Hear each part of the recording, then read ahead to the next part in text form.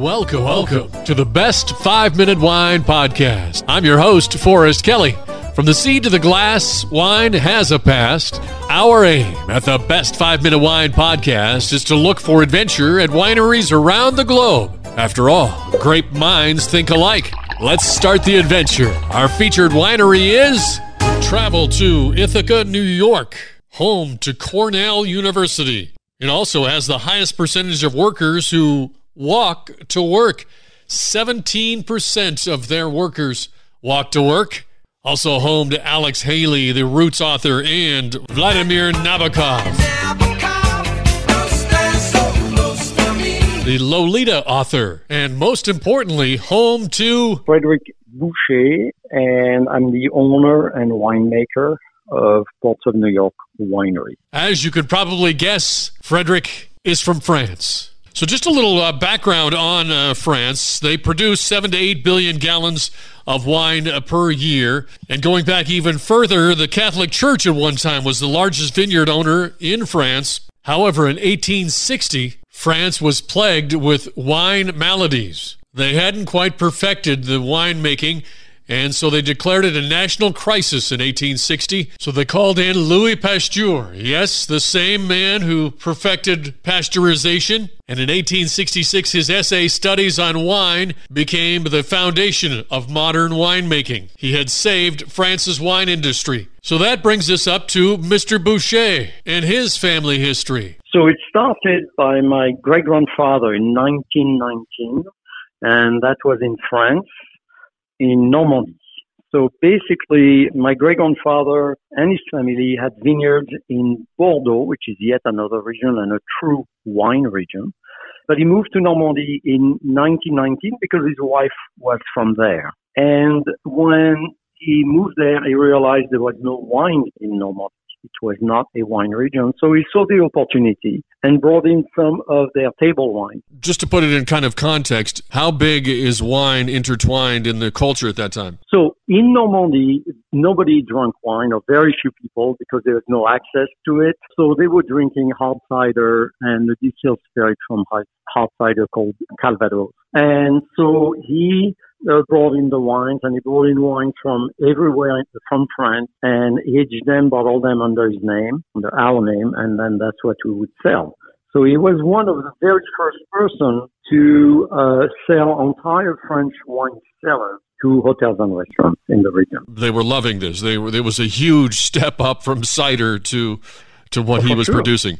For sure, and it was really high-end because you could, at that time, you could get amazing wine for not much money. And restaurants also were doing custom labels for a few restaurants and hotels. Wow. So that was quite amazing. Yeah, you think about 1919 and the technology and just what they were dealing with at the time, you think... Oh, yeah. We would print 50 labels, for instance. 50 different labels. That's it. At the time, it was not a problem. Everything was done by hand. Small quantities was not an issue. But at any rate, this winery ultimately did not pan out to be to survive because the laws changed drastically as far as the appellation from region to region. In fact, the idea of bringing wine from older region from France in your own location, age them, bottle them under your own name is now completely illegal. We saw that going well before. All the appellation like Champagne and all that. So basically, although it was extremely successful until the mid-70s, it was clear. I was there. I left in 79. I went to study in Paris, and at that point, it was clear that there was no future of that winery. So eventually, it was sold in 1990. So it was sold in 1990, and then Frederic and his wife, what happened next? We'll find out in part 2 in our conversation with Frederic Boucher of Ports of Wine, New York. If you'd like to get a visual of what the winery is all about, go to portsofnewyork.com. Oh, yes. Now it is time for our listener voicemail question. Does wine go bad? Wine does expire, but it strongly depends on its quality. If it's a quality one, it can be stored even for 100 years, and after opening it'll be of great quality. Well, thank you for your question, Suri. It's good to know that if you open up a bottle of wine, it could last up to 100 years. I wish other things lasted that long after opening. Thank you for listening. I'm Forrest Kelly. This episode of the Best 5-Minute Wine Podcast was produced by Ithaca. If you like the show, please tell your friends and pets and subscribe. Until next time, pour the wine and ponder your next adventure.